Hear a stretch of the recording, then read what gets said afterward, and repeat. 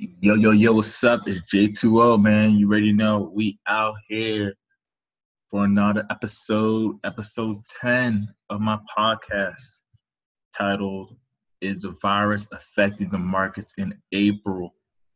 It's a question people want to know for the month of April.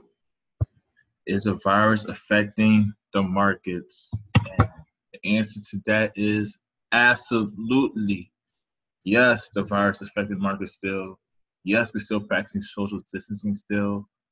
There's still a lot of uncertainties. Some companies are not doing well, or small businesses are not doing well because they can't generate sales, and you got rents coming up from these companies like Cheesecake Factory.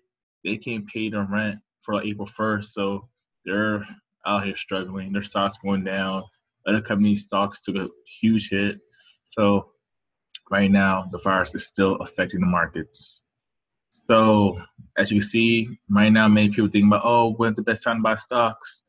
Right now, say hold out for a few more weeks, because I know it's still dropping, and there's going to be a lot of discount opportunities because stocks should rise up when this whole social distancing ends and when businesses are able to go back to like full force and people start to get their jobs back.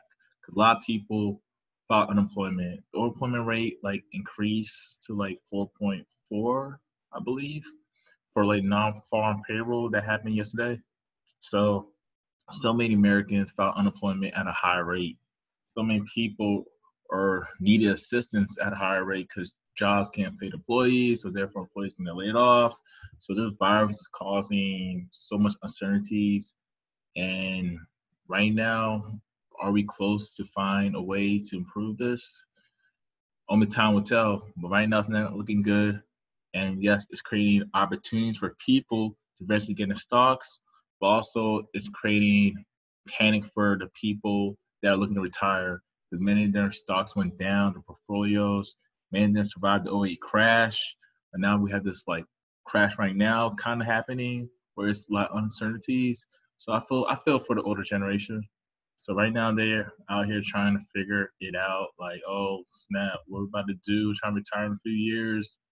Do I close out all my stocks now, or do I hold off and wait for it to go back up? But right now, it's crazy times, you know. But there's also with crazy times, crazy opportunities.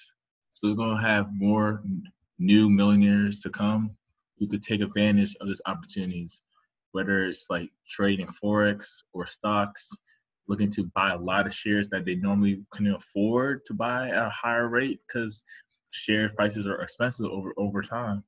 So it might create new opportunities for new people to like invest in and be able to hold shares for maybe 5 to 10 years or longer.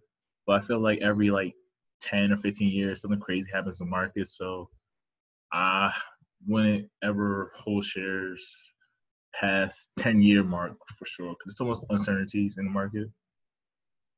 And it's also affecting like world news. So if you trade forex market, you understand there's different currencies, the different news reports that are released, and this virus, it's affecting the markets. So affecting like manufacturing business, affecting different industries.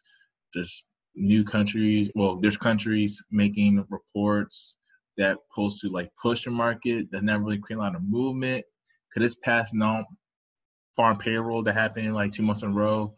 Hasn't been a lot of crazy movements, Even there's a lot of crazy things happening in the economy. So I feel like the whole markets right now is just funny. I know some people I talk to that trade stocks, um, they're like kind of don't like how the market is going, or my friends that are option traders, they don't like how the market is going with their strategy they use for the markets. So that's why this time you had to have multiple strategies as you trade or invest. What worked in certain market conditions might not work now. So you have to adjust your trading strategy or business strategy at the time like this. So it's always good to be proactive and look at this time as opportunity to work on a new skill set or take advantage of the situation. And what I recommend you traders do who trade forex is trade with caution. Make sure you have your stop losses. Make sure you understand your risks. You know, have a good idea of your risk management in certain trades and watch out for certain news events that could like sway the markets. So just trade with caution. And also, I would say trade bearish markets because I feel right now there's a lot of bearish markets going on because of the whole virus. So you had like gold dropping, you had Dow dropping. These are called bearish markets. Where it goes down is bearish, when it goes up is bullish. So that's what I mean by bearish and bullish.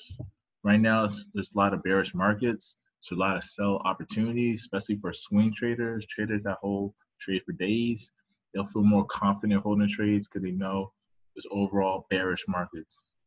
But overall, having good risk management, knowing your risk to reward ratio, whether it's 1 to 2 or 1 to 3 or 1 to 1, which I don't really look for 1 opportunities. Look for like 1 to 2 or higher. Understanding your risk management will help you survive and be profitable. So these are things you should do at this time.